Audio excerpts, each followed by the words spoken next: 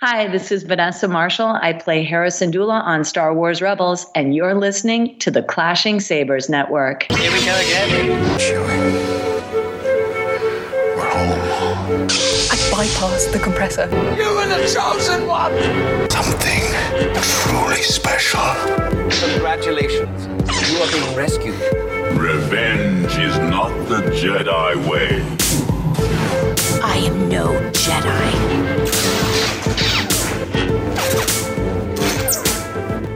The ability to speak might not make you intelligent, but we're going to try to prove otherwise. This is the Clashing Sabers podcast. I am your host, Brandon, and I am here with my co-host. He is... Currently obsessed with the Interrobang. It's Drew. How you doing? What's going on?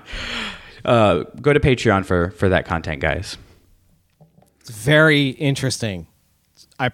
Very interesting.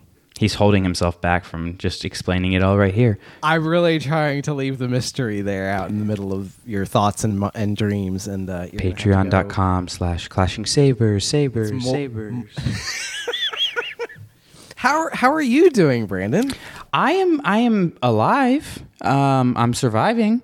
It's good. Yeah. It's that point of the year where testing's coming up and everybody's losing their mind and stressing out, and I'm trying not to. Okay. It's not doing too bad. How long before the end of the school year for you? Actually, like 26 days. Wow. Okay. Nope. Actually, today was 25 days, but nobody's counting. We're not paying attention. Nice. Well, it seems a little quiet in here. I think it's just you and me tonight, isn't it? It is. We're going old school, man. Like all the way back to the beginning of Clashing Sabers when we started this thing, and it was you and me. And it was terrible, and no one should ever go back. So bad. That's not true. We had some fun ones there at the time. We had good stuff, but like I went back and listened to our first Claudia Gray interview before the one we just had, and I made it through 5 minutes. It was like we were fine. The podcasters were fine. The technology was embarrassing. Like, yeah, there's that. It was very clear that nobody from Lucasfilm ever listened to that episode because they let us have other interviews. We love you guys. Thank you. Like, feel free to ignore everything up to a certain date. And even then, just don't worry about it. Just keep saying yes. Yeah, just trust us. We're trustworthy, according to us. Yeah, of course. But yeah, it's a good time. You know, we got a little trickle of Star Wars content coming out. I am 20-ish pages from finishing Victory's Price. What? You're that close to the end and you haven't finished it? I am going to be honest. I mean, I really like the story.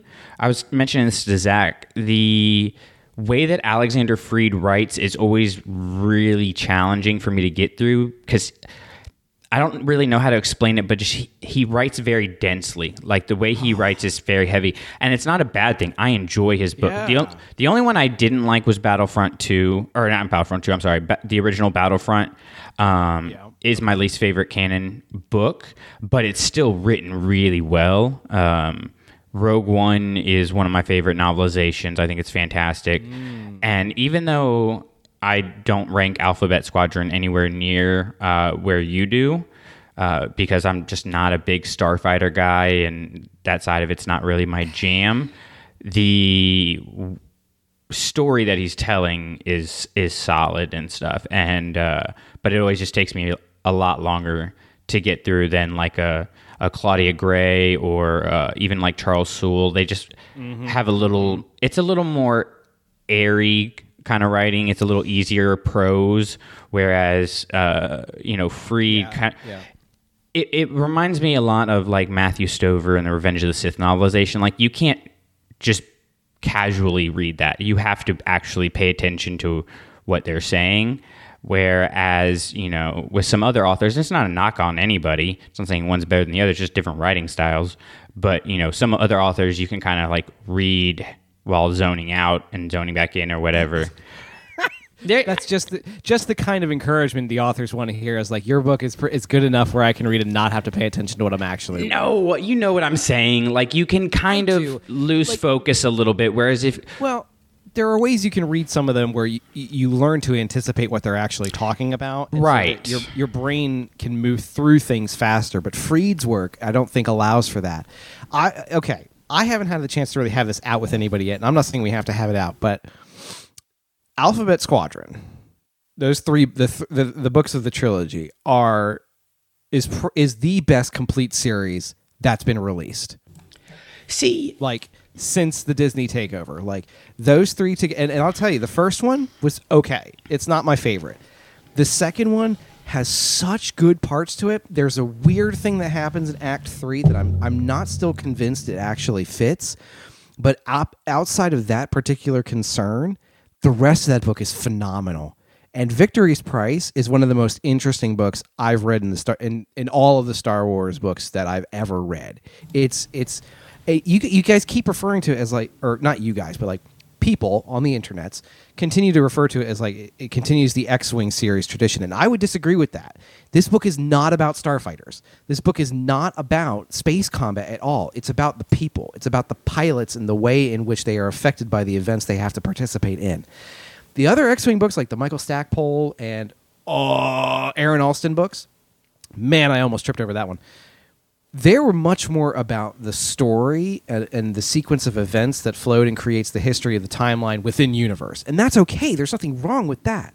But Alexander Freed is doing something different with his books. And he wants to tell you something. He wants these books to be about something.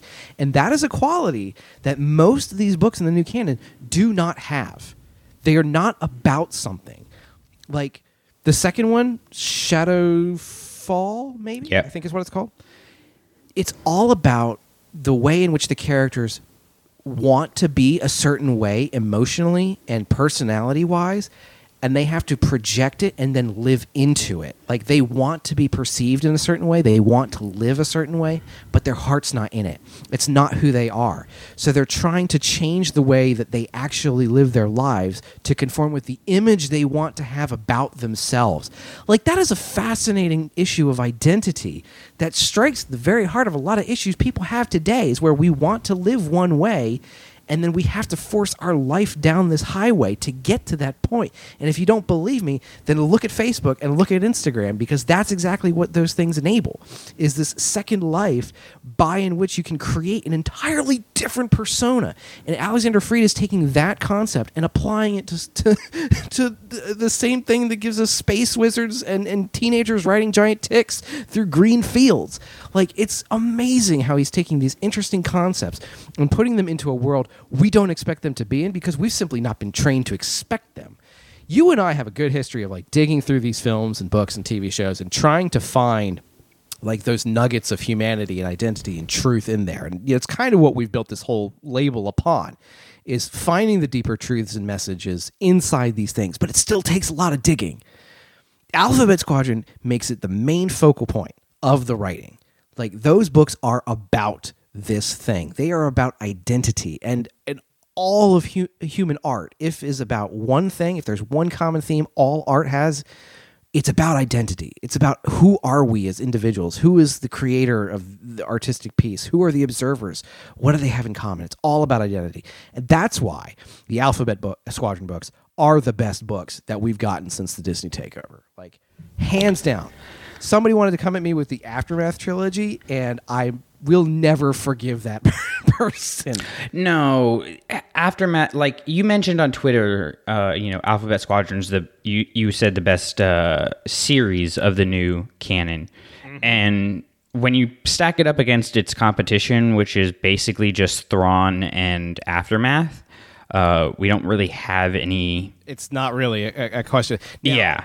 The reason I said it that way, High Republic hasn't finished. We've gotten basically chapter 1 out of a we don't even know how long. This is going to last years, so we don't have enough information to determine how good that is.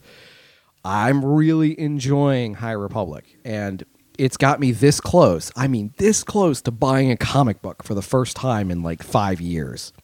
Like there's an omnibus coming out, I think in June, of the first like 6 or 8 issues of the High Republic series. And there's like 4 different comic lines too. Like there's High Republic Adventures, and then like something else. It's very complicated. So I'm hoping to get, but it's interesting enough where I'm probably going to have to buy the omnibus when it comes out, or not omnibus. I'm using the wrong phrase. The volume. Yeah, like the You'll do what I do. paperback? Yeah. The trade paperback, yeah. Is because, I mean, evidently that's the only place I'm going to get my Avar Chris fix at. Is like because she's evidently in these ones, and I need more of that character. She's phenomenal. Well, and I think High Republic does kind of delve into, or is going to kind of delve into, identity stuff it did with Into the Dark and... Yeah, I think so. I keep thinking Crash of Fate, but that's not it. What's the other one? The young reader novel that just, Test of Courage, which is excellent. Touches on those ideas. Obviously it's not as adult as the Alphabet Squadron books. My thing with Alphabet Squadron is... It's adult. Well, the 50 to 60 page long, starfighter battles are a real challenge for me to get through because I can't track what's going on there. When we get the more intimate character moments are when I think that it's at its best. And so I think to an extent it kind of gets hindered by being about starfighters because you have to have space battles in there and they have to be a good portion. Like that's just the nature of writing a space combat centric book.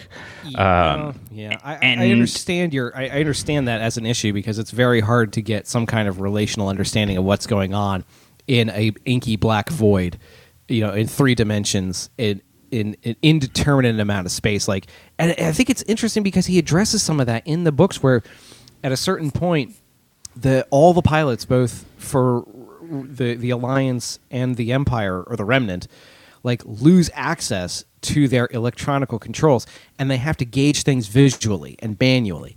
And so you sit in the seat with them and the guy's like eyeballing it going, I don't even remember what 300 kilometers looks like. Like, how am I supposed to tell? And so again, it's about the human issue. Like the dance and the choreography of ships chasing ships is so secondary. It's even tertiary. It's not important to the story.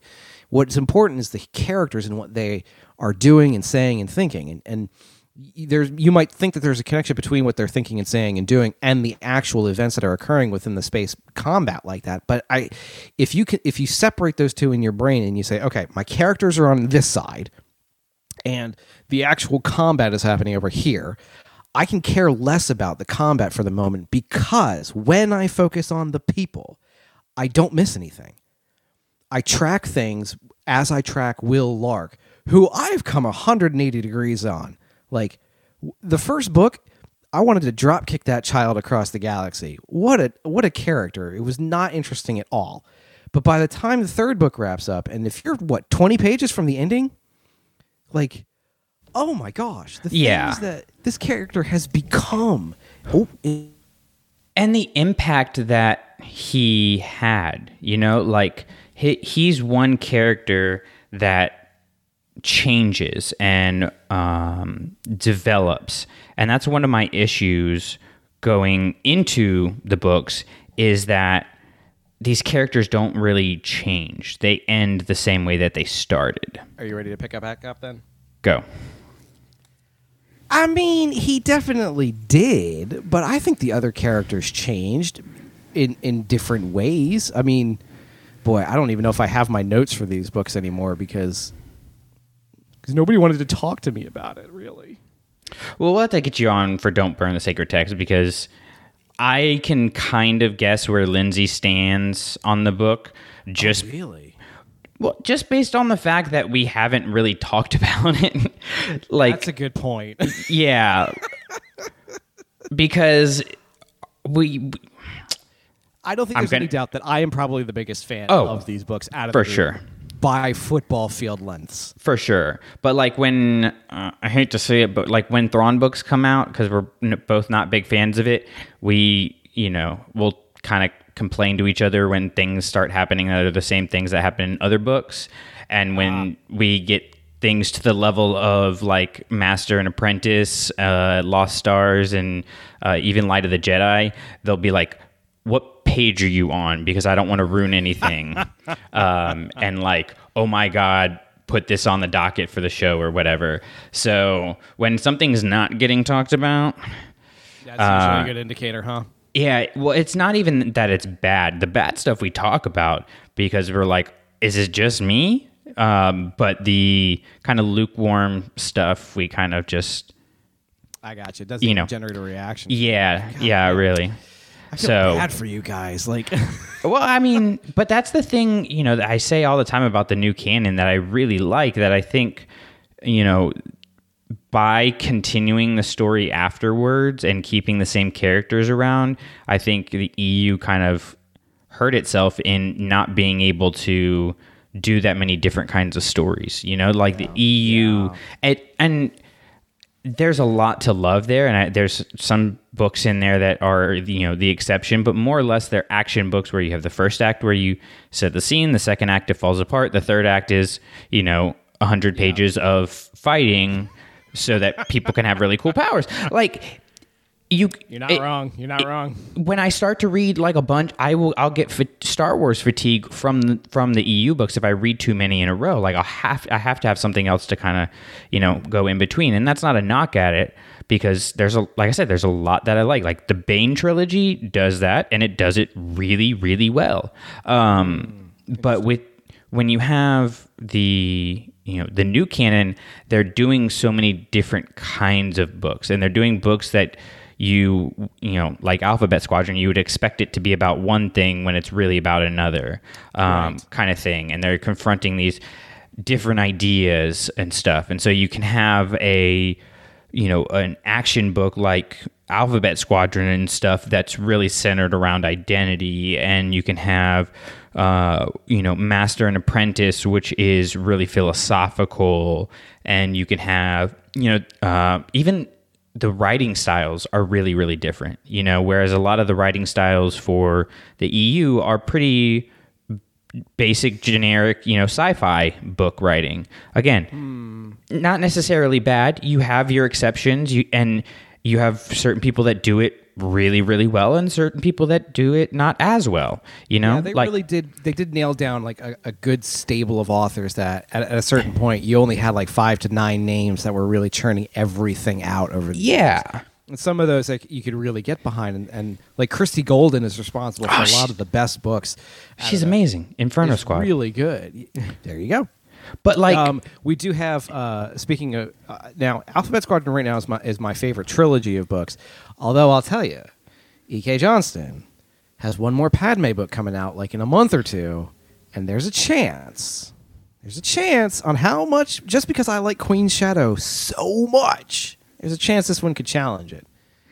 For that top shelf trilogy section that's going to go right up top. Queen's Peril, again, I know we've talked about it. It wasn't my jam by the end of the book, but man, I'm gonna go back and reread Queen's Shadow as soon as I finish the other 4 books on my nightstand right now. That's probably gonna be one I go back and reread. I feel like you should like read Queen's Shadow and at least read the part of Queen's Peril that leads up to episode 1.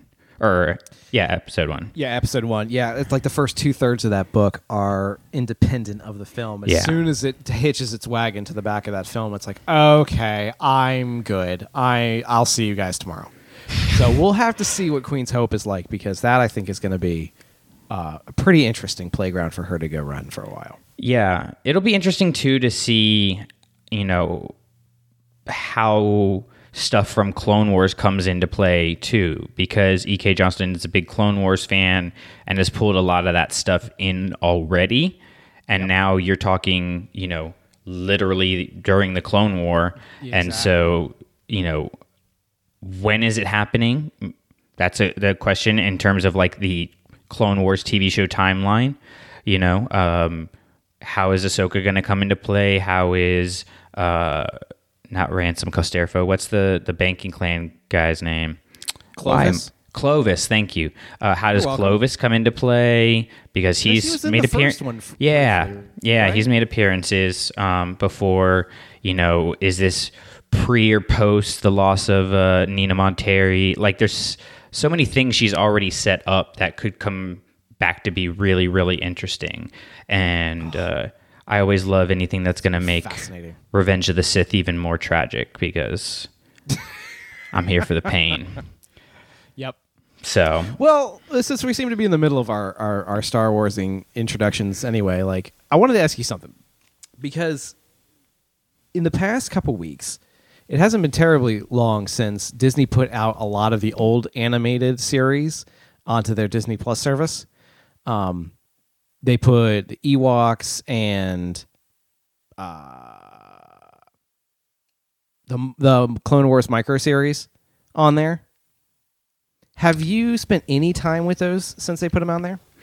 The only thing I've watched, and it's purely for lack of trying to get finished with Alphabet Squadron so we can eventually put an episode out, is 20 pages. You can finish that tonight. Oh, I mean, I'm planning on finishing it tonight, but I've had the book for way too long, and it's totally on me.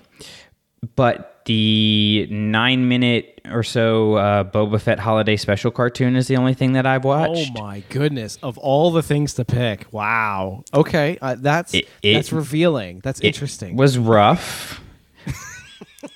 Honestly, the only thing it reveals is that I just had like 10 minutes to watch something before we were leaving. But I mean, and that's the way you decide to stab yourself in the eyeballs. Interesting. Okay. That's an understatement. Like, it's rough, isn't it?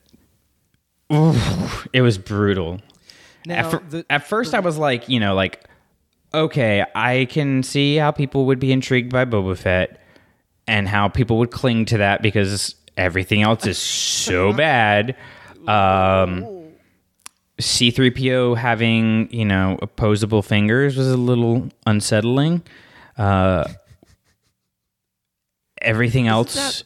Don't they fly a Y-wing at some point too? Luke flies a Y-wing and he ejects the front part from the back part, and they go to a what looks like maybe a watermelon jelly kind of planet. Some people were on some things when that was made. I just keep, my point to this, and there's evidently a rumor that the quickly canceled Detours show is rumored to be showing up on Disney Plus in the coming weeks as well. And I wanted to ask your opinion. What do you think this is adding to the catalog of content that we have? Like, do you think there's actual value in these things being available at a moment's command, or do you fall more in the camp of this is something we just don't need to have anymore, and it's probably better if it stays locked in a box on a shelf and we burn the building down? Well, I'm kind of at this third point where I'm really intrigued because I haven't seen any of it before, and so I've always wanted to watch it and just haven't taken the time to seek it out because they're out there. Like, you can find stuff and YouTube and things like that. An amazing treasure trove of garbage. Yeah, for sure. So was the Boba Fett sequence the only bit of the holiday special that you've ever seen? Yeah. Really? Except for a clip here, there, in a documentary or anything like that. So it's I'm going to watch them and I want to watch them, but I'm also apprehensive to watch them because it's going to take them from this thing that I'm like, ooh, here's this piece of Star Wars history that's so mysterious, to here's this piece of Star Wars history that I know about. And it's not a good or bad thing. It's just a really different thing. And so there's... Some of it's... Well, no. Some of the content's going to be bad. I'm saying the loss of the mystery is not necessarily bad in and of itself. Okay, fair enough. For example, the Ewoks cartoons. I feel like I'm going to be like, okay, a good example is the micro series. You and I did an episode on that, and I had never seen it before. I was coming around to that, yeah. Yeah, watching that post, becoming obsessed with Clone Wars, the 2008 3D series, it wasn't like it wasn't bad, but I don't think I got as excited about it as people who had experienced it before 2008, and people who still talk about it, with that reverence of this was the thing.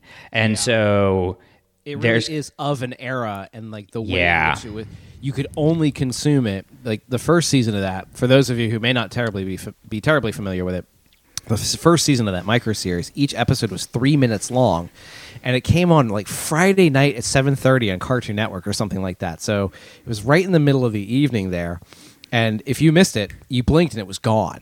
I think the second season they made them longer, maybe 7 to 10 minutes, but they were not much.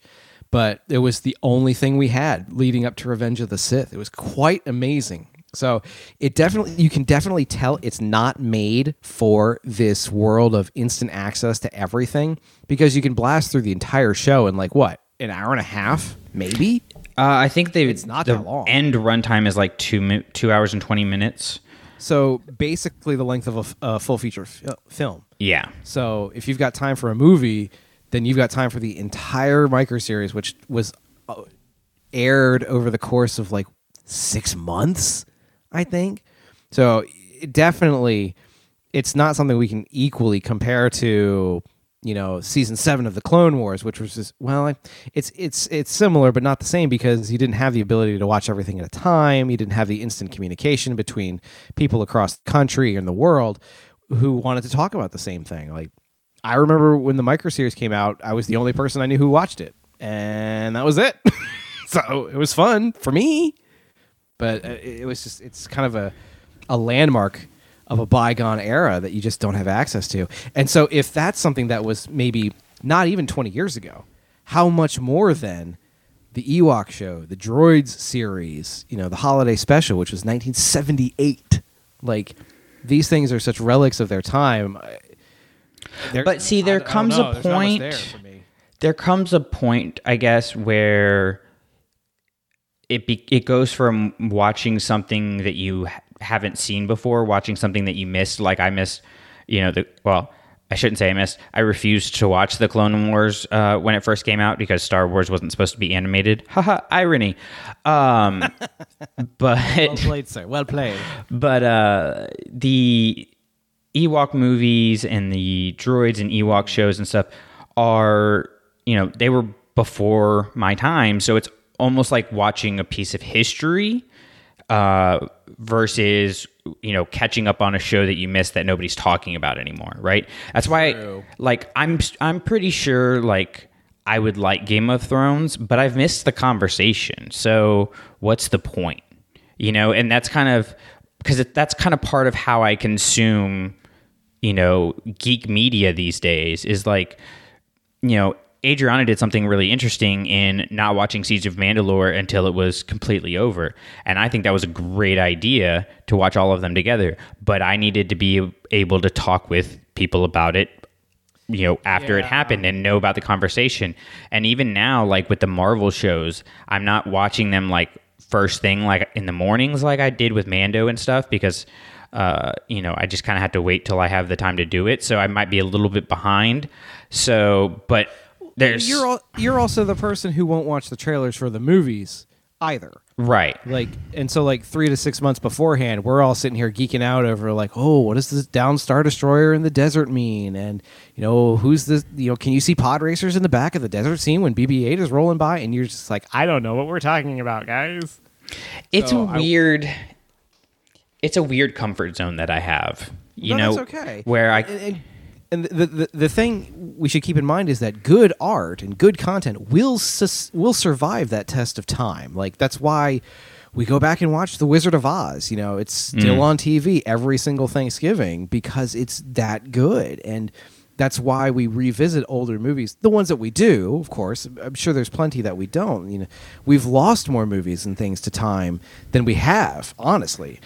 So the ones that we have should, in theory, be some of the best, or at least the ones with something still there that we can, dig into and really get something out of. It's why, film students still watch Metropolis after 100 years. We're still going back to that one film and saying this is what science fiction, films come from. This is their origin story. Well, and you can also you can watch older movies a little bit differently, like the Batman series. Like Hang on. When you say older movies and Batman, no, movies, well, let's define some of our terms, can we? The 90s Batman stuff. Like it's still not an old movie, but I understand what your point is. I said older. That's a comparative, not a superlative. Yeah. Okay?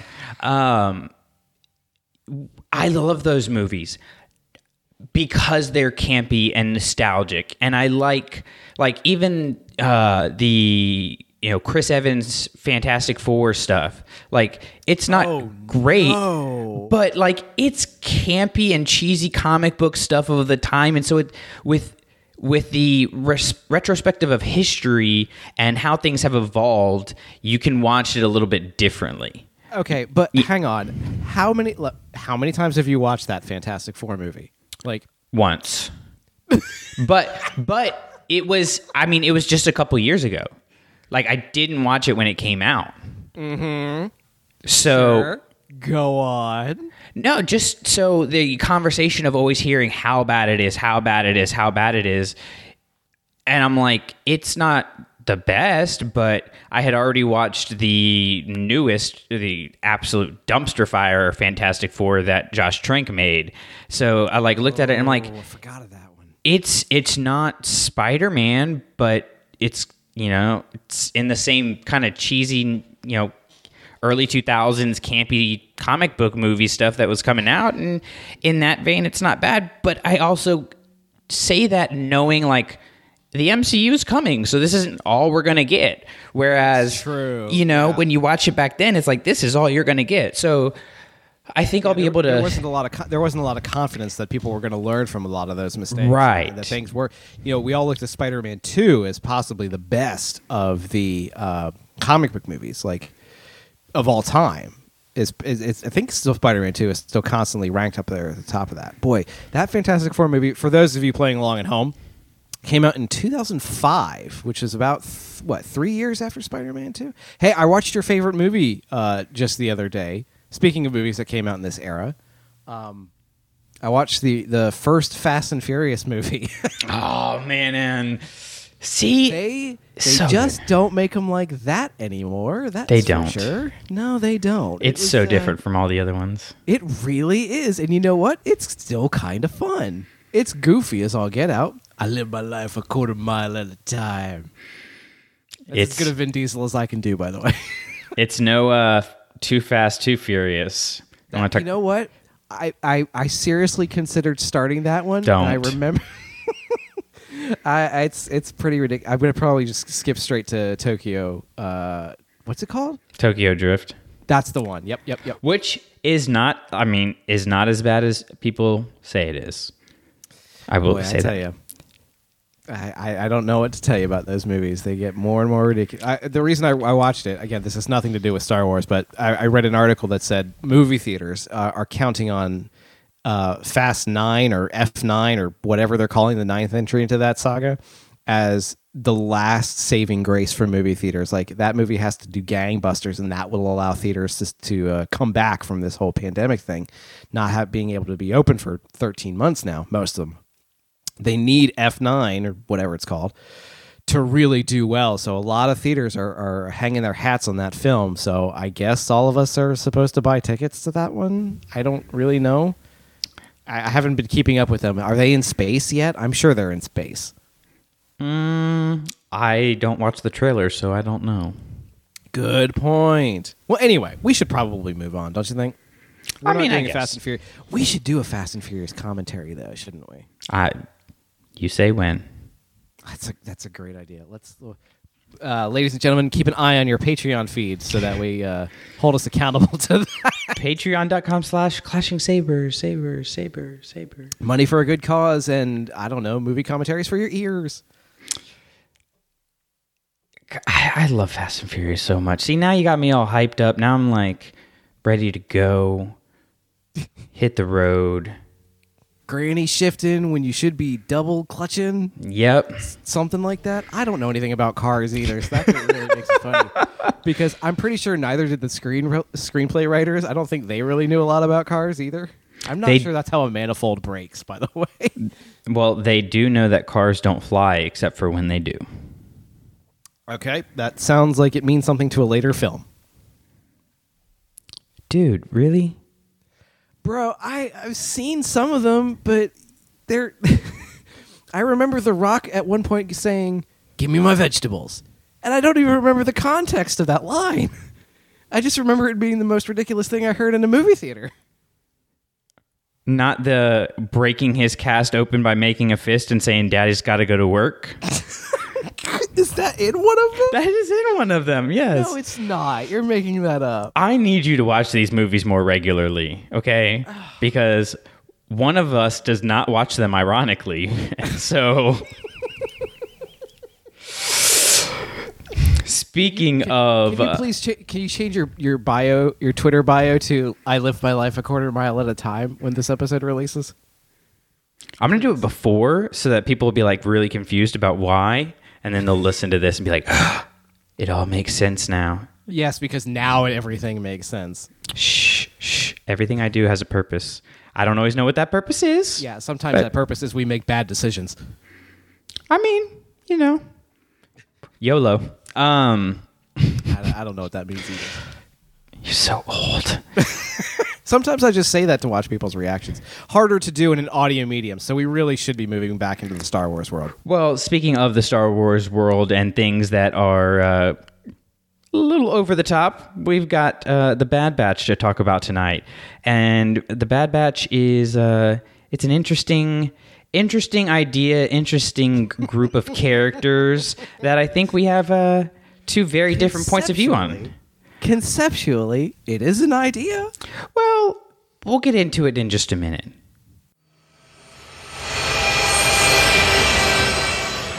I've heard mixed things about these guys. They have a 100% success rate. It's not that they win, it's how they win that worries me. Repeat. Coming in hot on platform TT-397. Clear the airfield! I said clear the airfield!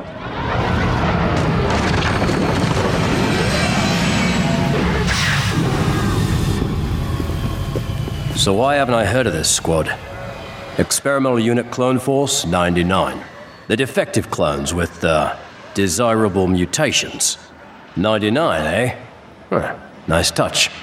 They call themselves the Bad Batch.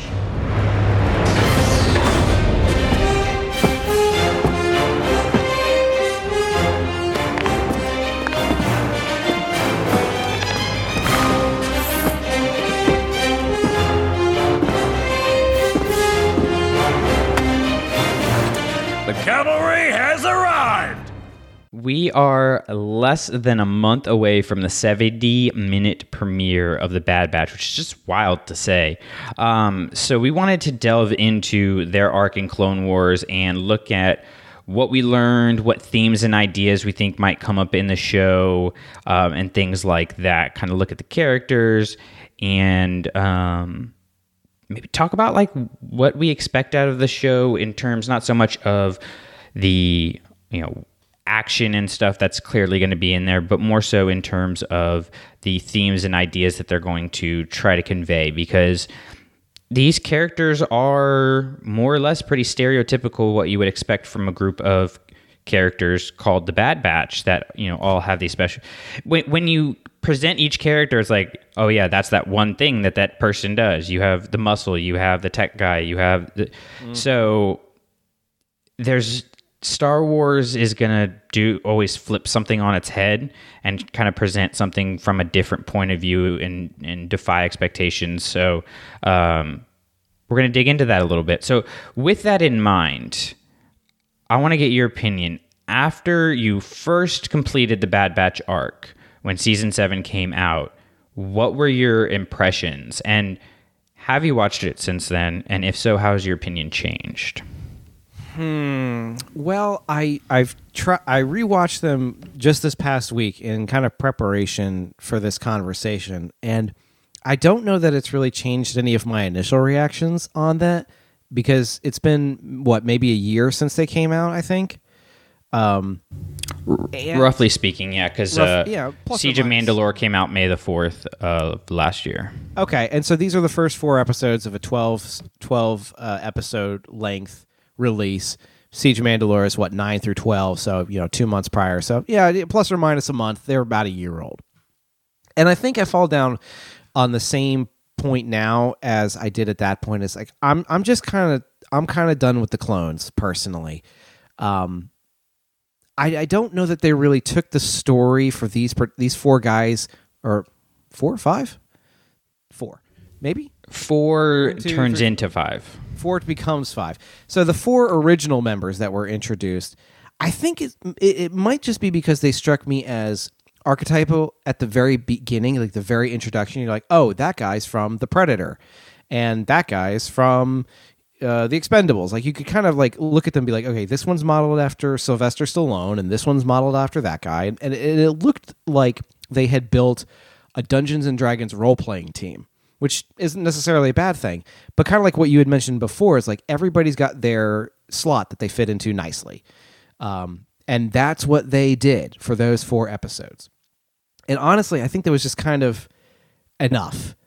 We have some interesting clone characters to begin with. Rex and Cody and some of the rest of the gang are very interesting characters because of the way in which they develop and they become different individuals. That's what makes kind of the climax of the Siege of Mandalore, where Rex and Ahsoka are kind of escaping from the proto Star Destroyer, whose actual class name escapes me. Their relationship is interesting because we've built up time with them, but also because we've seen it develop over the time. We've kind of seen how Rex and the gang started at one particular level as the base level clone, and they evolved and grew and aged and individualized themselves. Rex so far to the point where he was able to remove the chip that triggers Order 66. So he's not hunting down Ahsoka when all the rest of the starship is. That's an interesting way to tell a story, is by making them different. I don't know that the Bad Batch did a great job of making these 4 guys different enough. Even though they are clearly different, I don't think they do it in as successful a way. And because when they slot them into the roles that they're supposed to fill, it takes away their opportunities to grow as individuals. Maybe that's a story that they can tell in the show itself, the series itself, when it comes out. And now they're starting from a base level of, all right, we know where these guys are. Can we take them in interesting directions? Because the 4 episodes that they have, I don't think is enough time to really do that. Now, having said that, I thought that the way they asked the question about Echo, who was rescued from the Wat Tambor's Techno Union, they rescue him from the Sephiroth style. Have you ever played Final Fantasy VII? That would be a negative. I mean, I know what Final Fantasy is, but I haven't played any of them. Okay. Well, okay. For the 4 people out there who remember the scene of Sephiroth pulling Genova out of the cylinder tank, that's a lot what that sequence reminded me of. Anyway, when they introduced the concept of whether or not he's been tainted and can he be trusted, or is he actually a double agent, those seeds planted in the 3rd episode of the series, which don't really go anywhere in the 4th episode, I don't think. That was an interesting opportunity because it's a way of taking what the characters understood and challenging that. Characters in these first 4 episodes aren't really challenged in any way that I can really put my finger on. The challenge in those episodes is how Anakin has to work with these group of guys to accomplish a goal. But as we see, it's not terribly difficult for him. He assumes his leadership role, which he already had, and he does the things he's known to do, which they call a point out where I think it's Echo actually says, "Showing off again, General?" And he says, "Hey, you know me." Like, literally, they're not taking these characters in any different direction. They're just putting them in a slightly different circumstance. Well, we have a term for that. It's called a sitcom. That's all it is at this point. So I don't know that these 4 episodes were designed to do much more than that. And I don't think that's necessarily a bad thing, though. Like, if the purpose of these 4 episodes was to establish the characters in order to give them this show a year later, it's not a bad thing. Every story needs to establish their characters. Harry Potter series does that in the first book. Alphabet Squadron does that in its first book. It's a requirement. You have to establish the characters. Was this the most elegant and interesting way to do it, these first 4 episodes? It's not my favorite version of that particular thing. Anyway, what about you? Where did you land when you first saw them, and how did that change over year? I'm sure you rewatched these 5 or 6 times in the past year. Well, my initial reaction was, that they were archetypes. They were pretty clearly there to, be the other, more or less, the clones who were outcast, the clones that were a little bit rogue and were going to challenge our perception of what clones were, and they didn't necessarily get into that too much. They got into the tension between, them and the regs and whatnot like that. But oddly enough, the Bad Batch themselves are more side characters in the arc. That's really about Rex and Echo, and True. It sets up, when you look at it in the arc of season 7, it sets up the idea that Rex, has at the end of, not giving up on his brothers, and he's thinking he's going to have to kill them, and Ahsoka's, they may try to kill us, but we're not going to be the ones to kill them, kind of thing that comes back at the end of Siege of Mandalore. So it sets up those ideas there of, the cost of war and everything like that. But the Bad Batch characters don't really do too much in it, other than help, Rex and Echo and Anakin get from point A to point B. That's more or less their purpose, and to do really cool stuff while doing it, which was fine. Like I love. What do you think? Is that a detriment? Or I don't think so. Do you think is that par for the course for Clone Wars in general? Like, consider the rest of the other seasons, like 1 through 6 or 1 through 5, because I'm not really sure 6 counts for a whole lot much. It's kind of its own thing. Do you think that particular approach, as you just mentioned, where they are there to push a story, help the characters, and do cool stuff, do you think that's something that the rest of the seasons did as well? Or let me ask, in addition to, and do you think they did it as successfully? I would say no. I don't think they... I mean, you're going to have those characters, in any storytelling format, just because you can't go super in-depth with every single character.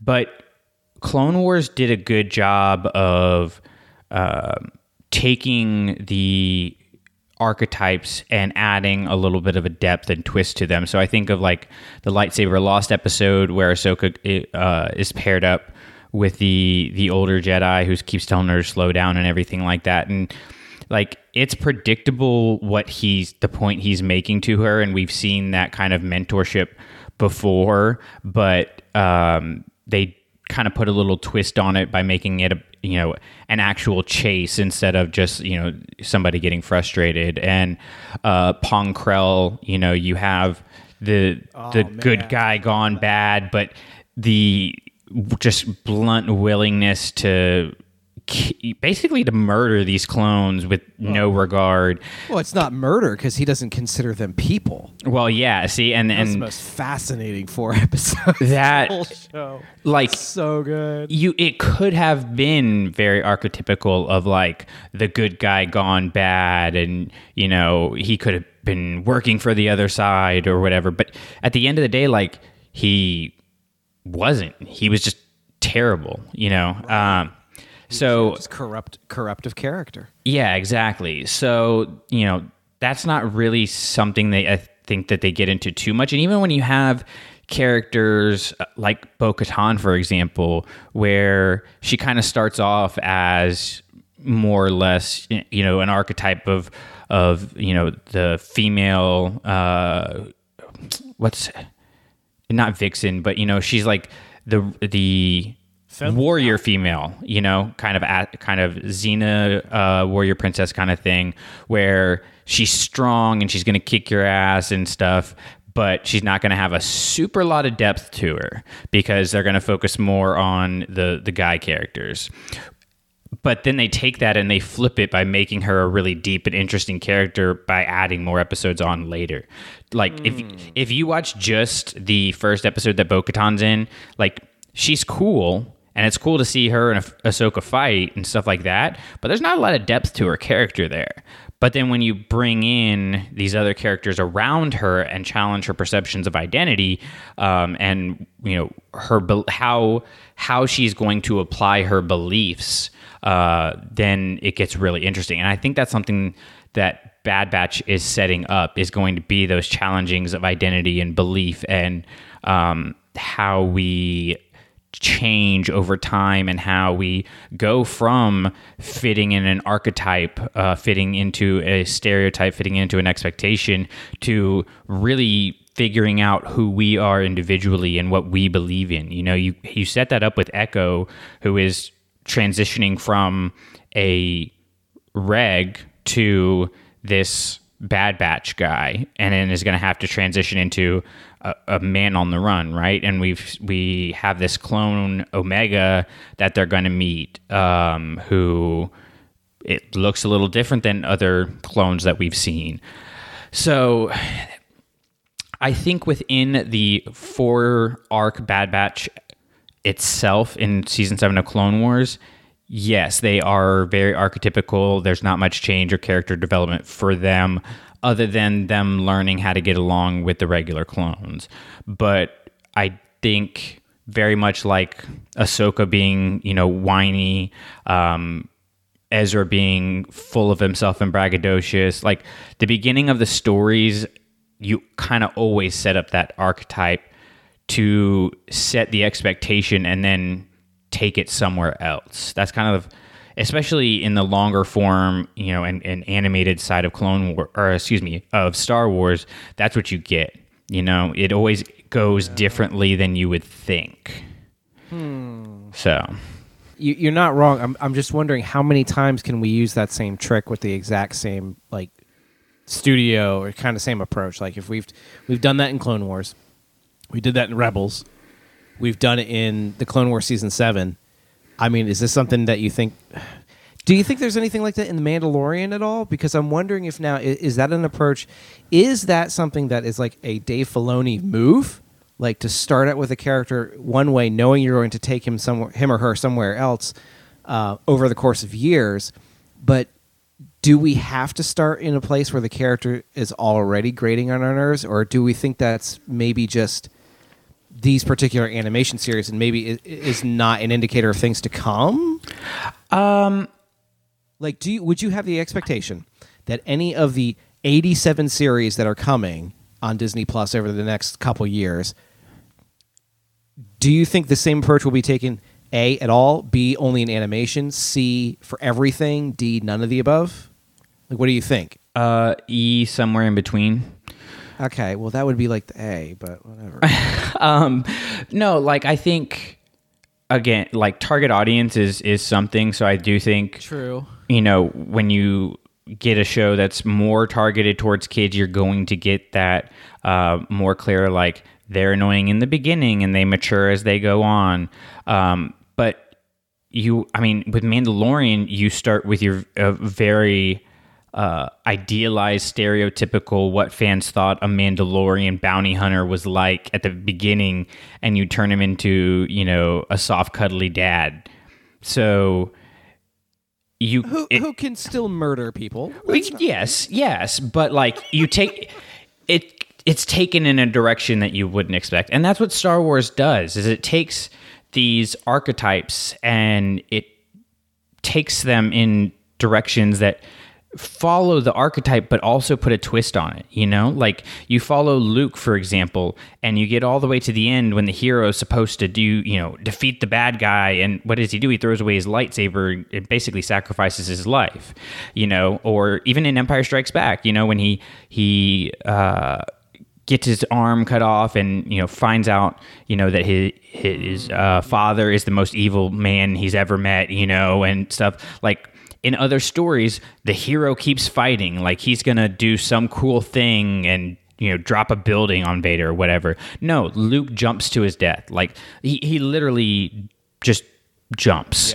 and so you have those setups, and you have the setup of a 9-year-old little kid who is a slave who then turns around and basically enslaves the galaxy, more or less. It puts a twist on your expectations. And so I think that's what we're going to get here in Bad Batch in particular. But when we think about shows like Kenobi and Andor and even like Ahsoka, we have characters already established, so we don't need to start from there. And then you go to like Rangers of the New Republic, and there's Acolyte. There's like a lot of these stories I don't think make sense to start with like a whiny or like kid kind of thing. But in terms of like having just like an archetype, I think it would make sense for them to do that, to establish your expectations around the character, to then take you in a different direction. Okay.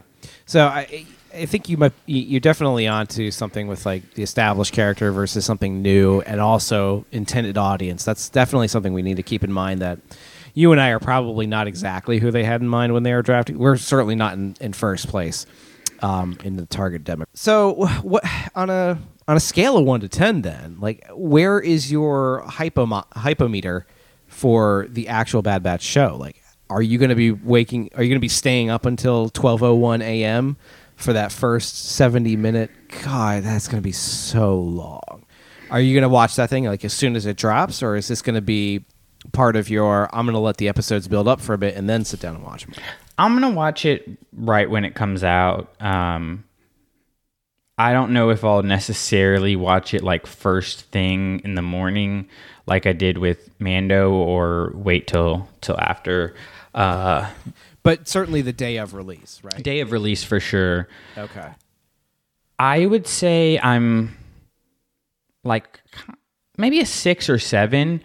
The idea, and again, I haven't watched the trailer, so what I'm going off of is... You haven't seen the trailer for it yet? No, I'm not. I don't watch the trailers. Oh my gosh. So these weird rules. I know. They make sense to me, and that's all that matters. It truly is all that matters. I have no idea where that line is. At least I'm having trouble keeping up. But then again, as you have said, I am old and feeble and mentally just not paying attention.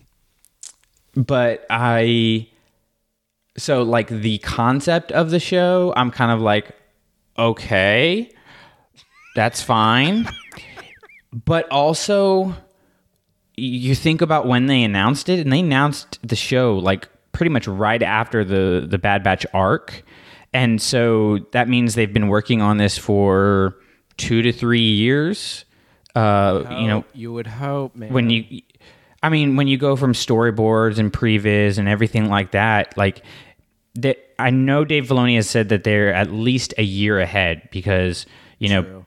Things that happened in season 2 of Rebels, people were like, oh, and he's like, we're not going to change the story, not just because we're not, just going to change because people don't like something, but also because we're already like on the next season, by the time people are seeing this stuff. So they're, a couple years ahead. And so they have to have some kind of story that they deem important to tell. And for the most part, they haven't really let me down in that regard. Thus far, the sequel trilogy is an interesting little beast there, because there's a lot of factors in play. I think each person, when they made their movies, had an intention and a reason for what they were doing, but not necessarily a coherent overall thing. But when you're looking at like a show like this, it's a different beast, because you kind of have one person or group of people who's going to be leading the whole thing all the way through, which is helpful, especially if this turns out to be, just like a limited series kind of thing where we get just one season or something like that.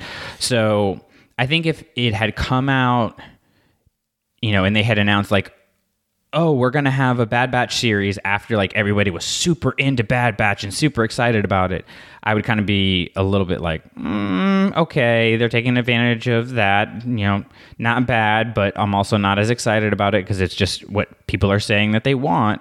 And part of what I enjoy about Star Wars is getting stuff that we didn't know we wanted.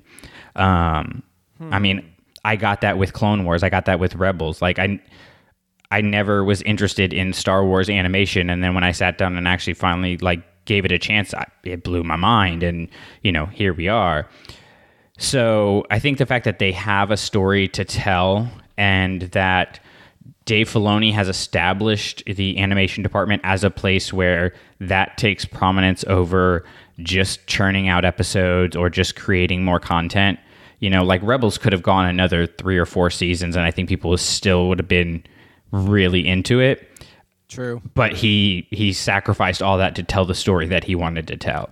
And so, just like George kind of established what Star Wars storytelling is, and the themes taking prominence over more or less everything else, and pushing technology and different things like that, I think Dave kind of established what the animation department is about, and that is exciting to me going forward for things like Bad Batch that I would be lukewarm on, but now I'm kind of like, there's gotta be something there that they're trying to convey. And one of the things, and this might be a reactionary thing, is Palpatine and all of that stuff. Right when I saw Echo fall out of that chamber, I immediately went like, hey, I've seen that before. And then, I'm not sure if he was Palpatine in the trailer at all. Are you sure you want me to tell you stuff about the trailer? I want a yes or no answer. Was he in the trailer at all? I wasn't expecting him to be on a pod racer like that, but yes. Okay. Well, I figured because he's on the poster. Yeah, he's on the poster. Yeah, so it seemed to make sense. So I think maybe there's going to be something there where they're kind of explaining maybe a little bit of that away. That makes me a little more apprehensive because I kind of just don't want to touch that with a 10-foot pole. No, I think that's more about setting the setting, as a matter of fact. Like to clue you into where this falls in the general timeline of everything. Like I would be really surprised if he's a character that appears in the show more than just like, posters and banners and holovids of all hail the new glorious emperor who has overcome the threat of the Jedi. I think he's going to be more of just like a figure rather than a character. So I don't think you have much to fear about that. But that's my hopes and fears anyway. Hopes and dreams, rather. He was presented to the public still as Palpatine, right? And he was still Emperor. Yes, but like you have Palpatine and you have Sidious, right? And so like even when you go to Return, the same. I know Sidious is a Palpatine. Shirt available on TeePublic. Even though technically, when it came out, he was Emperor Palpatine, who we get in Return of the Jedi, that's Sidious. Who we get in the prequels, that's Palpatine, right? That's how I'm defining that. Palpatine is the mask of Sidious. And so to the public, he was still presented as Palpatine, and even when you go to Rebels, you see Palpatine, and then when the things start to break down, then the signal goes and it changes to Sidious. Here, as far as I can tell from just knowing the poster, you put Sidious on there, which I think I understand what you're trying to say, but I don't think that's a 1-to-1. Like I think at a certain point, the facade of Palpatine turns into what actually is Sidious, but he doesn't go through the legal steps of changing his name on his driver's license kind of thing. Well, but no, I'm saying, but how he's presented to the public is he's still presented as Palpatine. Well, he's still truly who he is. Like, yes, but that's his name. He's not hood up, hidden face kind of guy that you get on the poster. I don't know. No, I think no, he's not. It's established in the canon that he's not. I think there are examples, like, even in Revenge of the Sith, when he addresses the entire Senate, he's head to toe in robes. Like, the attack on my life has left me scarred and deformed. So he's using that as a ploy. And so that visage is out there. He may not be as dark and sinister as the audience is shown him, and certainly he grows comfortable with that. So he's not like flashing dark wizard powers at Senate hearings and whatnot for the public to see. I agree with that, but I think that changes over the course of the 20 years between what you're setting up as like the beginning of the Empire in Revenge of the Sith and the end of Palpatine. Well, like the first end of Palpatine in Return of the Jedi. Like, I think that slides a whole lot more than you're allowing for, but I'm not really sure that matters. Yeah. As far as it concerns, like the Bad Batch characters, though, I think they're. I don't know. What are they gonna do? How are they gonna put those two things together? Like, it's gonna be really interesting, and that's why I'm saying I think that because it's the least obvious thing to make a series about is a not Clone Wars but also clone centric series. So there has to be something important to say there. They're not traditional clones, like. They're defined in their first appearance as defective, with what's the term? Desirable mutations. Desirable mutations, which is is that not like a horrible thing to describe these people with? Anyway, like, so it's not necessarily like if it was like Rex and Wolf and the other guy who the Rebels gang meet, where we know them and they're struggling with adapting their Clone War mentality to life where they're not soldiers on the battlefield. These guys are already built differently. And so I don't think it's a fair comparison just to say what happens to clones in a non-clone world. Like, we know what that story looks like, and that's not what this show is going to be. No. I'm just saying this is a clone-centric show that is... It's a continuation of Clone Wars, but not called the Clone Wars. Okay, that's what I'm saying. If you're attaching it to the show, yes, the Clone Wars, not necessarily to. Okay, I think I misunderstood what you're. Well, but I think that is an important point though, because that is going to be part of what they're dealing with. Is they are going to be on the run, but also they're not the characters that we know. We don't know what to expect from them. So with that in mind, I kind of wanted to dig into the little fortune cookies that appear at the beginning of each episode, because they basically lay out the idea or theme of each episode. And so, going back to my idea of they have to have some kind of story that they wanted to tell and some kind of theme that they wanted to convey. I'm thinking that, some of this stuff might creep back into the series that we're going to get. So the first one is from episode 1 of season 7, which is entitled "The Bad Batch," and it's very clever. I know, very. They came out of the gate really strong there. Did you notice that they changed the logo for the Star Wars Clone Wars? Now it says Clone Wars in the big letters, but it does not have the phrase Star Wars in the middle, separating the two words. It's now on top of the title Clone Wars. I did not. Do you see? You're not a real fan. I know. That's the thing. Fake fan.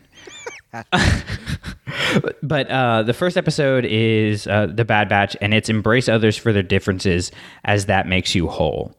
So how do you think that's going to come into play? I feel like this is more of an obvious one, but how do you think that's going to come into play in the series? Oh, you think it's going to be obvious how this comes into play?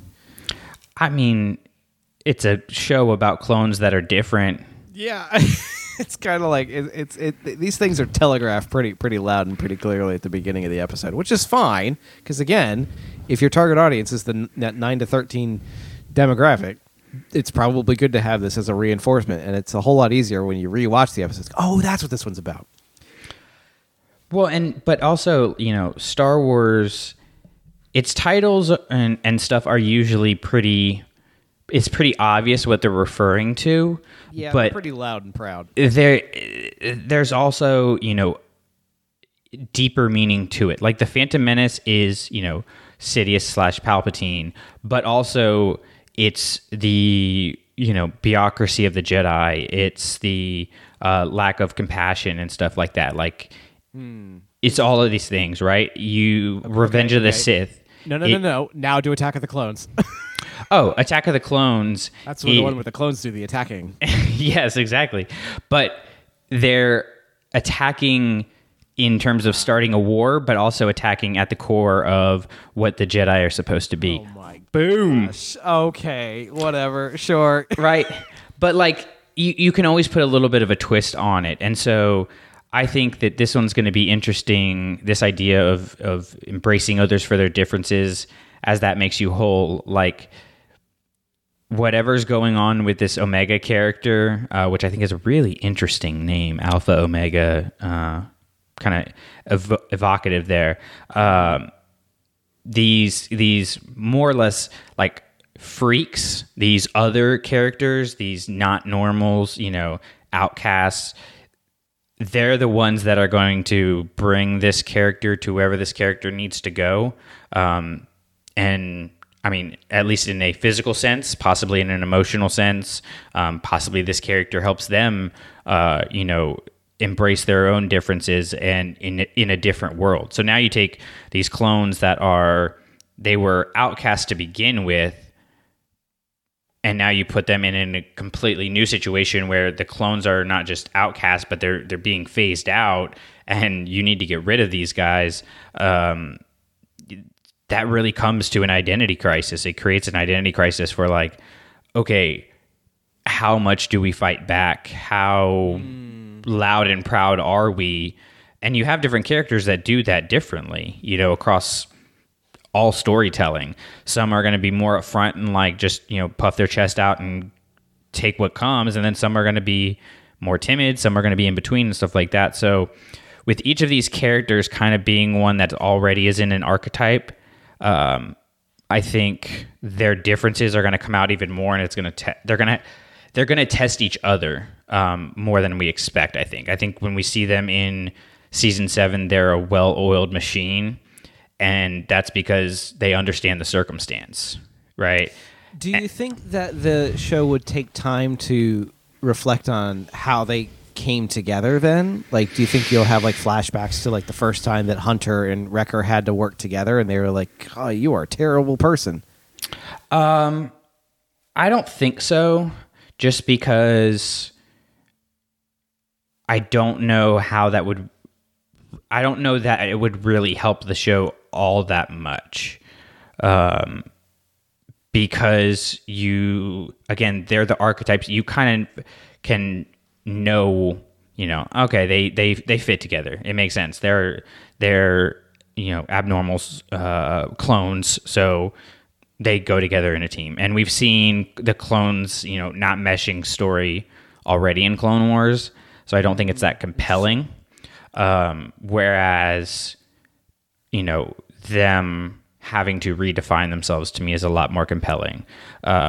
Which, speaking of, the episode 2 is A Distant Echo, and that one is The Search for Truth Begins with Belief, which I think is kind of interesting because their truth is going to be changing pretty rapidly. Like the regular clones, they've got the chip in their head. It's just a switch that they flip. These guys appear to not have that chip, or Huh. So do we know that to be true? I mean, no, that's why I said appears. Well, is there reason you think that appears that way? Or are you just kind of like presuming? I mean, they've said that these guys are going to be on the run from the Empire and they're being hunted down. So I would imagine, that the last phase of clones and the upcoming stormtroopers are going to be going after them, and whatever else Palpatine has going after them. that maybe. Do you think this is going to be an on the run kind of situation for these guys, or is it more just making their way and not upsetting the apple cart of the New Order as it spreads across the galaxy? I think it's going to be on the run, partially because of whatever's going on with Omega, and partially because we have seen the just go off and stay out of the way thing with Rex and Cody and Gregor already, where they were, they knew they couldn't do anything about it, and so they just went off, and hid because they knew that the other choice was they were going to be, killed or put in prison or whatever. Whereas these guys already have a different ideology and a different psychology behind them, where they already don't fit in with the normalized structure, and so, but they have found their place within that. So I think that they're going to be kind of trying to find what their truth is now as the Empire develops, and you can only really do that within the fire. You know what I mean? Yeah, I think so. I think that the trailer does kind of include certain characters that definitely make it feel like the Empire is aware of this particular group's existence, and that may be. It's hard to say what they want them for, whether it's to stop them or to, I don't know, draft them or something. I'm not really sure. Obviously, we'll have to wait and see what comes up, but I was kind of curious to get your thoughts on that as someone who hasn't seen the trailer. Have you kept up with you haven't kept up with the Star Wars ongoing series of comics? What? Sorry, the Star Wars ongoing comic? No, not a bit. Okay, there's a group in there. They're not clones, but they are very reminiscent of the Bad Batch and just like this. Is this the Stormtrooper gang? Yeah, the Stormtrooper gang. Yeah, I can't remember what their actual designation is. And I remember seeing that come up like in a Twitter mention at some point where somebody was like, "Oh, these guys could lead to." Jesus, I forget what the name was, but it sounded ridiculous. I thought that was an older series. That's part of the ongoing. I mean, it was the first run of the Star Wars ongoing, not the one right now, but the one between A New Hope and Empire. The one that's right now is between Empire and Return of the Jedi. Are you keeping up with those? I haven't, but just because they haven't come out with the trade paperbacks yet. Oh, okay. So I'm usually behind on comics, but this group they're very similar in terms of really just look and attitude and stuff. There's not like as much specialization as the Bad Batch and stuff like that, but I'm trying to remember where it's at, but somewhere, maybe Lords of the Sith, it talks about the clones were the ones that trained the stormtroopers the first few rounds through, and so that was kind of how it got phased out. So it'll be interesting to see if they're collecting these to create the special troops. The first generation of clones were also created with a shorter life expectancy, so that way they kind of trained, like you said, the first generation of recruited stormtroopers, of actual citizens of the Empire, but then they started to die off really quickly after that, is my understanding. Could be wrong, but yeah, I mean, for the most part, I think that's the impression with we're supposed to get. exceptions to the rule. Yeah, which survival. Survival is one step to the path of the living. That's episode 3, On the Wings of Caradax. Hey, nice! Look at that. That's smooth. I know. I've been doing this for a minute. Good at this. This one is. This one's really interesting to me because it's saying survival is one step on the path of living. Surviving is gonna be kind of important in this show, as far as I can tell. So, you're gonna have them be hunted. I mean, we don't. It could turn into it could turn into them taking Omega to the forest and just baking cookies all the time. We don't know. Yeah, but if you had to pick one of these 5 characters, which is the first one to die? You are now responsible for writing the rest of the first season, and you have to kill one of these characters. Who is it going to be? I think it would be Hunter. What? Really? Yeah. Interesting. Yeah. Because Wrecker's the comedy, and he can get you out of tight binds. So storytelling-wise, he's convenient. Crosshair, same thing. He's convenient. You have to have tech, like, you know, and then Echo is the one that we have already established relationship with and is going to help us to trust in the rest of the crew, you know, as we're developing that story. So, I mean, Hunter's electromagnetic signal reception or whatever is interesting and stuff like that. But in terms of the... No, it's not. That's okay, though. I mean, it's interesting that it exists. Like, it's not... I'm not like, ooh, let's get a Hunter book. You know, he's expendable. No, I think your man Crosshair is going to be the first one to bite the dust. He was my other option. He definitely strikes me as if we have to sacrifice one of these guys, it's going to be him. He doesn't have specific enough of a role to play. He's not as easily recognizable. People aren't going to attach themselves to this character. I mean, Wrecker, like you said, is safe because he's fun. He's probably going to be cuddly, let's be honest. Yeah. And his action figure is going to be more expensive because it's bigger.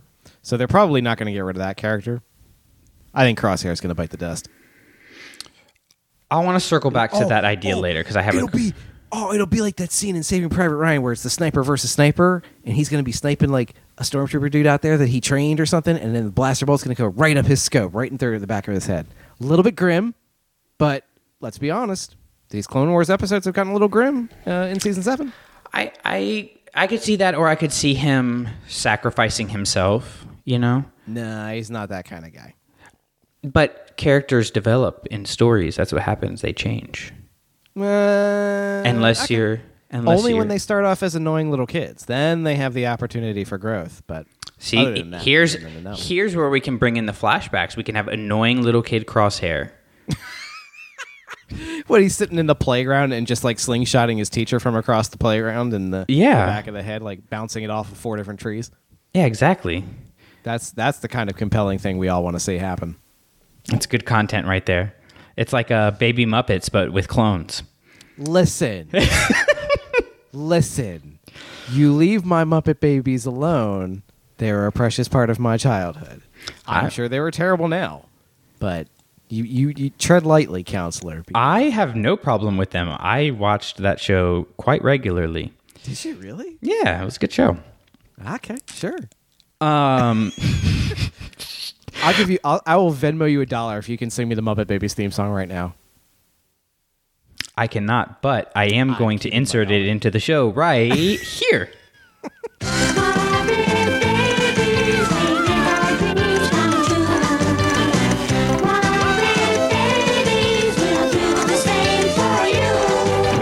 When your room looks kind of weird and you wish that you weren't there. Just close your eyes and make believe, and you can be anywhere. I like it. I like bananas. I love great jokes. I'm a mobile. I've got my computer. I can do that. I'll play the piano. Is everything all right in here? Yes, Nanny.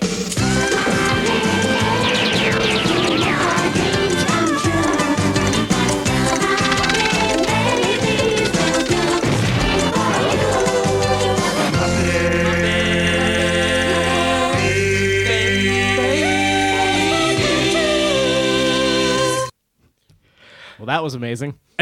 Okay, so let's get back to the fortune cookie. The survival is one step on the path to living, because I think this is going to be the crux of what the series is going to be about. Yeah, that makes the most sense. Right? Like, because they're going to have to establish how they're going to live, because they're not going to be able to, I don't know, it just, to me, having rogue Jedi out there is one thing, but because like they have another level of ability to be able to survive, but having rogue clones out there, even though these are altered clones, just seems kind of like it's weird, isn't it? Yeah, and you have to bring it to some sort of resolution. Wasn't there in the Clone Wars proper show, like the first 5 seasons, wasn't there an episode about one of the clones who abandoned the army and like started a family on a planet though? Yeah, I think that's season 2, if I'm remembering correctly. Do you remember any resolution to that? Because didn't they leave him there? So basically, they found him because Rex got injured in a firefight, and the wife helps heal him, and him and the other clone. I'm trying to remember what his name is. I know it's not Gregor. I keep wanting to say Gregor. They are at odds because their philosophy is really, really different from each other. But in the end, when Rex is going away, he's like, that concussion, man, I'm probably not going to remember a lot of what happened here, kind of thing. Oh, really? They went the fever dream route? More or less. So it was more of like I'm just not going to mention this kind of thing. Oh, okay. I gotcha, like that. Yeah, like it was like a wink, wink kind of thing. Gee, I hope I don't forget this whole thing that just happened. Yeah, but it was a show of respect for Rex, identifying a different philosophy and saying, we see things differently and we're not going to agree on it, and that's okay. You're doing what you think is best for yourself, and I'm going to do what I think is best for myself. And so, I'll be interested to see if these characters all end up having the same philosophy on what the best option for them is. True. Okay. Right? Because like, while they're all different while they're all like, characters with desirable mutations and stuff like that, and they're kind of put together in a box in the Bad Batch arc in season 7, when you have time to let them breathe, you have more time to let them have conflict and let them have struggle and stuff like that.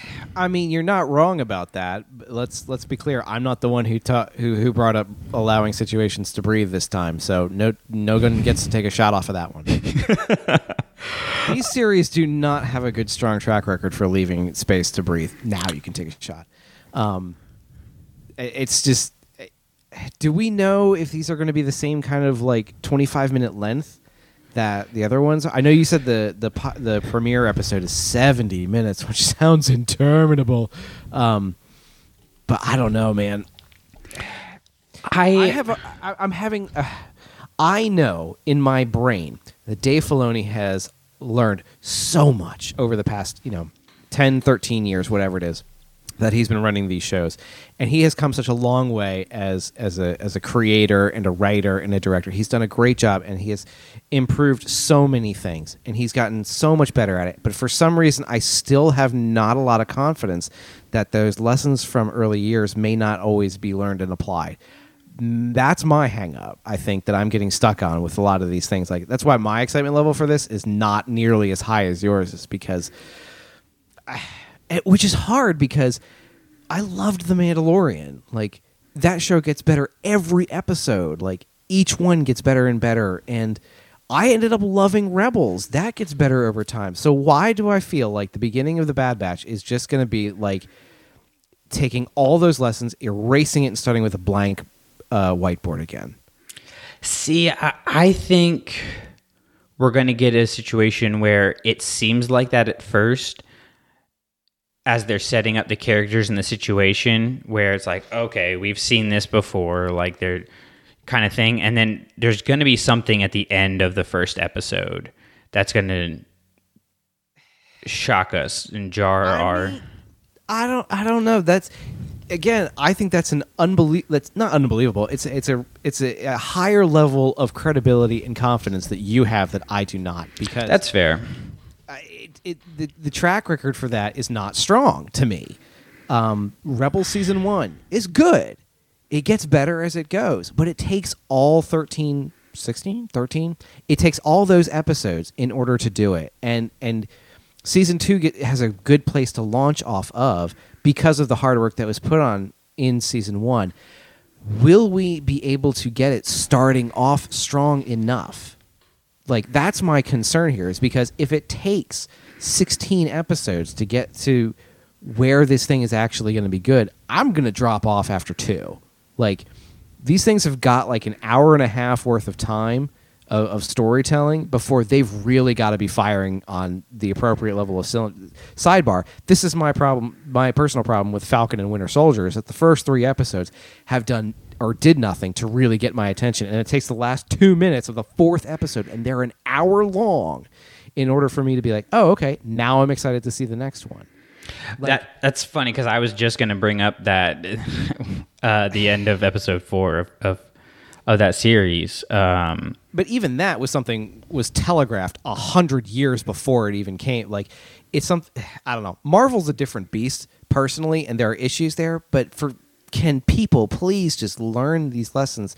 And maybe it's me that I'm not seeing and appreciating enough of what goes on behind the scenes in order to apply the things and how hard it is and stories to tell. I get that. I'm fine with that. But the evidence is what we see on screen.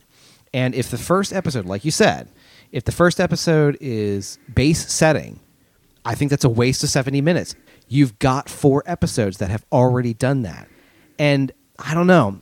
Sometimes I struggle with coming into movies and shows that require you to do the homework beforehand to play catch up. But come on. Like, well, I think not hard. I think it's going to be kind of like a first few episodes of Mandalorian, where it feels like, okay, where are we going? Because, well, I mean, if you look at, the episode 1 of Mandalorian, it's got a lot of really good stuff in there, but the stinger at the end with Baby Yoda it leaves you really wanting more, right? So it does a really good job. It sets up the world and the situation and stuff like that, and then leaves you with something.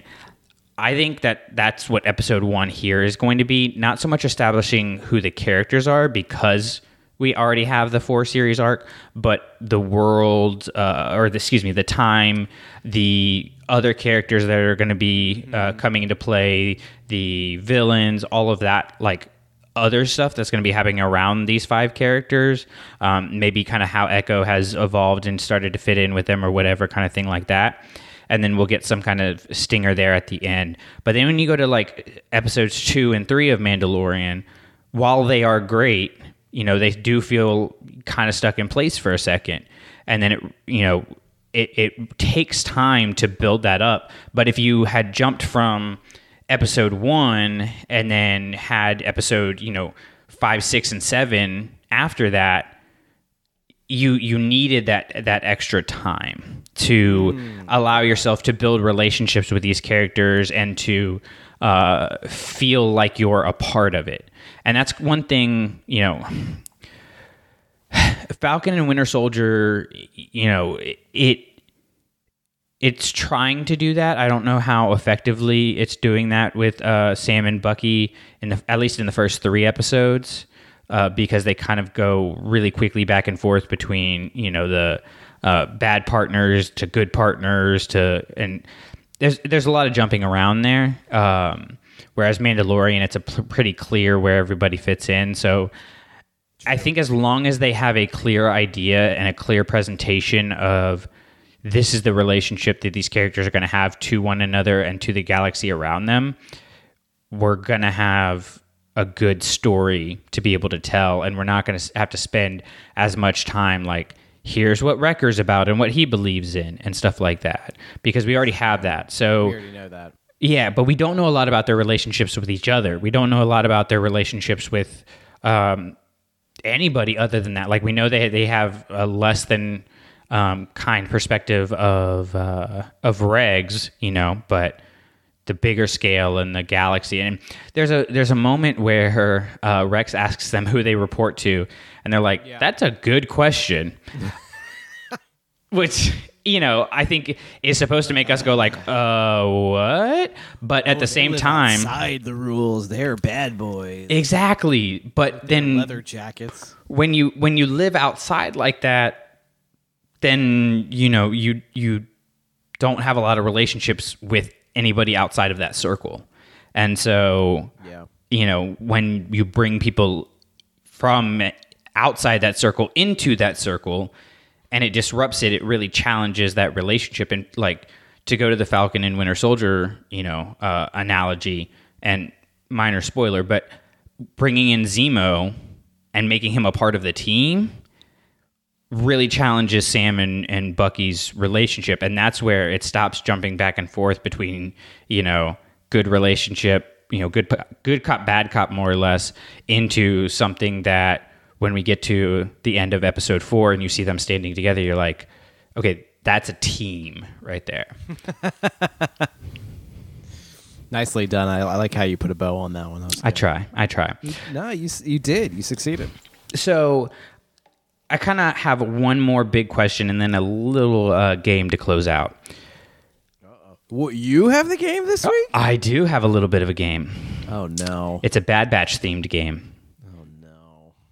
All right, but before we get to that, okay, sorry. The Bad Batch is technically Clone Force 99, which is named after 99, who is a clone who sacrificed himself in the attack on Kamino. So, my question to you, will Clone Force 99 live up to their namesake, 99, and sacrifice themselves for the greater good by the end of this series?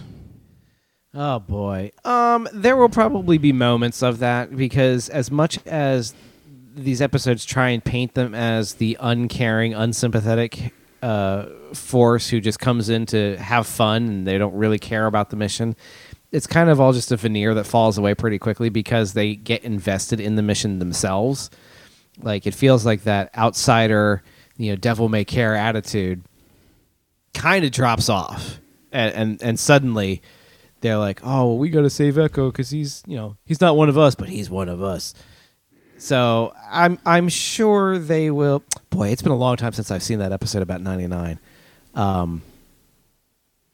I'm trying to remember the plot of that. Isn't there like an attack on Kamino? Yeah, it's the one. He's like the only one who, for some reason, stands up instead of fleeing. I don't quite remember. He kind of mentors a squad that is having, I think it's Domino Squad, that's having some problems getting together and working as a team, and he kind of mentors them, and then there's the attack, and that's when he basically steps in and he more or less buys them time, which allows them to set up and be ready for the attack and fend it off and stuff like that. So okay, all right. Well, I'm sure there will be a moment where the team decides to stand up for what is right rather than what is easy. I'm sure that'll be the culmination of episode 3. I'm gonna put a stake on it right there. Episode 3 will be the hero moment, where they stand up from the chairs and the camera spins around them a little bit, and they're like, "No, this far and no further," something like that. I could definitely see Wrecker saying that. Yeah, he definitely strikes me as the Captain Picard kind of guy. Yeah, for sure. Okay. Have you seen Star Trek First Contact? That silence tells me all I need to know. So, for my game... Mark is going to kill you. Probably, but I don't like Star Trek, so... It's all right. What's your game this week? We are going to... No. This is a very easy game. I'm excited. We're going to match some things. Okay. We are going to match each member of Clashing Sabers with their Bad Batch doppelganger. Oh, come on. Yes. Okay. And I will say... I have worked very hard to not think about this at all so that we can both do this just organically on the episode. So I don't have answers already. Baloney, you don't. I legitimately don't. Yo, feelings are about to get hurt up in here. Who among us wants to be Wrecker? Go ahead. Oh, that's definitely Zach. That one was easy. Oh, wow. He's a meathead. No, not in like an idiot kind of way. He's a meathead, like he lifts weights and all of that stuff. He's into that, like. I'm pretty sure those things are supposed to go hand in hand when you use such a derogatory term as a meathead. No, there's the derogatory use of it, and then there's just like the I'm a meathead, I lift weights side of it. When was the last time you heard someone refer to another human being as a meathead in an affectionate manner? Right now on the Clashing Sabers podcast. So, groundbreaking moment here again. That's fantastic. That's what we do. We break ground here. Is that what we do? Okay. So Zach is Wrecker. Let's see. Go ahead. Who am I? I'm going to say... Yeah. No, go ahead. Go ahead. If we're going to talk about the people who are not here, at least start with the few who are. Oh, I thought the whole point was just to talk about the people who aren't here. Well, I accepted the invitation to come on tonight, and I had a different game we were going to play. I will bank that for another evening. I will say you're Hunter. Oh, okay. Yeah. Stunningly good looking with rugged manly looks. I like it. I appreciate that. Yeah, obviously. And my physical prowess being known far and wide the land over. That's exactly what I was thinking. All right. And then Lindsay's Crosshair, Adriana's Tech. What? Adriana is... How many times do we have to tell her to turn the fan off in her room so we can record without it buzzing in the background? Okay, yes, but she has also taught herself how to do a lot of this tech stuff all on her own. All right. So... Now, Crosshair, hang on. Here's my issue with you pegging Lindsay as Crosshair. Crosshair's defining feature when he's first introduced is that he's not a conversationalist. And if we know anything about Lindsay, she has no problem being a decent part of the conversation. In all positive aspects of that. All good things, all good things. I just think, like, Crosshair is always very on target and has a very clear point that he's going for. And Lindsay usually always has a clear point where she's going for. Interesting. You know, what's interesting is also that Tech has a good habit of setting up Crosshair for those things, calling out coordinates and whatnot. So the two of them make a decent tag team. That's true. All right. And then... You've only got a couple of us left. Let's see. I am not putting my... You are owning the name tags on this one here, dude. See, the problem is we've got more people than we do Bad Batchers. You're gonna have to either adopt some characters in or fire some members of Clashing Sabers. No, I was just gonna double up. You're gonna take the easy route. That's your own choice. I think Mark would also be a tech. And then okay. Again, he hates this stuff. I mean, yes, but he's good. But what he's good at, he's really good at. There you go. Fair enough. You know, that is accurate. It takes him a long time to figure out Google Drive, but he gets there. Oh, I mean. And then let's see, Sam. Is he Echo? I think he's Echo because he's really adaptable to like whoever else is like. He's good at adapting to the people that are around him on the episodes. You know what I mean? I think Zach might be a bit Echo too because I don't trust him. That was not what I was expecting. Mr. I'm not even interested in reading Victory's Price. Yeah, I listened to that episode of Sith Talk where you're like, I'm not even going to read it because the second one was garbage. Excuse me, sir, I take umbrage with that. And not the Dolores kind, but the kind where you're wrong about things. Thank you for specifying. I was a little bit confused. You're also in the middle of reading Harry Potter and the Order of the Phoenix out loud for the boys for bedtime. Oh, that's great. It is, but Man, if I'm concerned about any book reading to them, it's this one. It's also 700 freaking pages long. 749, if I remember correctly. Are you serious? You know I am impressed if that's accurate. You're gonna have to check after this episode. Shoot, they're already asleep, but I'll let you know. That's impressive.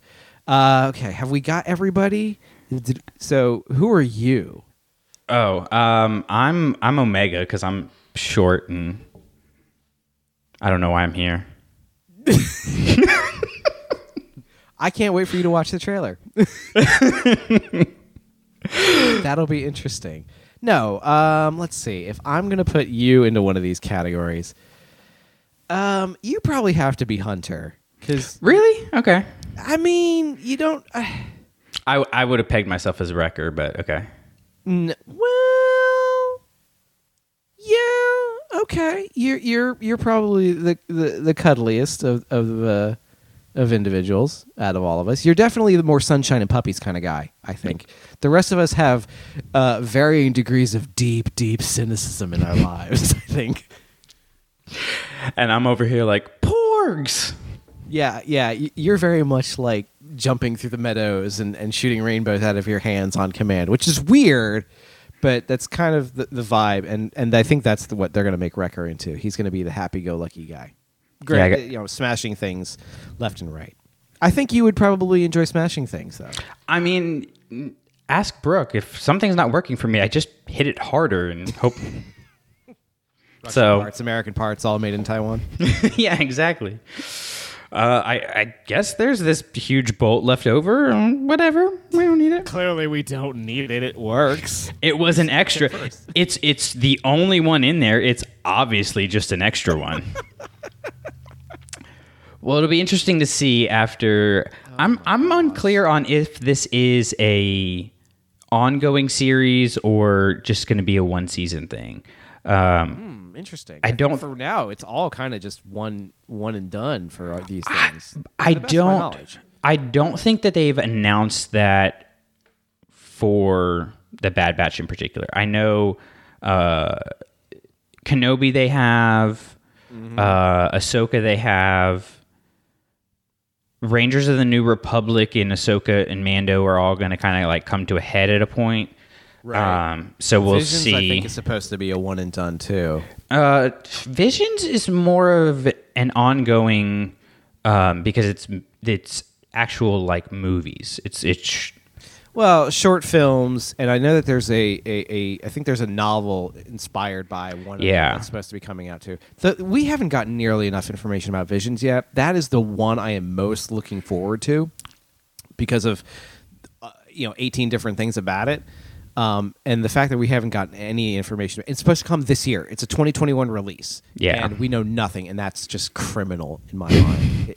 But that one is not going to, that one is going to be more so like separate things under one banner. Yeah. It's not going to be like an ongoing thing. No, but that's exactly my point. Is like there's 10 of these, I think 10 entries that they're supposed to release, and that's probably going to be it. And that's fine.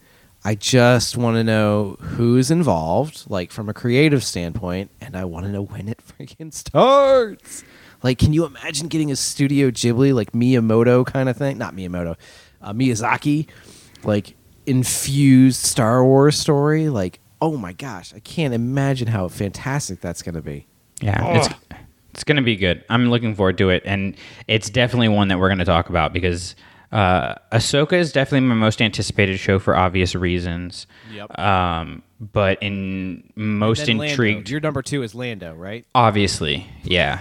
Well, I mean, I need a reason to be able to wear my cape. So, like while I'm watching it, I can wear my cape. So, but yeah, Visions is definitely in my like most intrigued shows. That and Acolyte, which we also don't have a lot of information about. So, yeah, also true. I think that also plays part of the anticipation factor is not knowing things.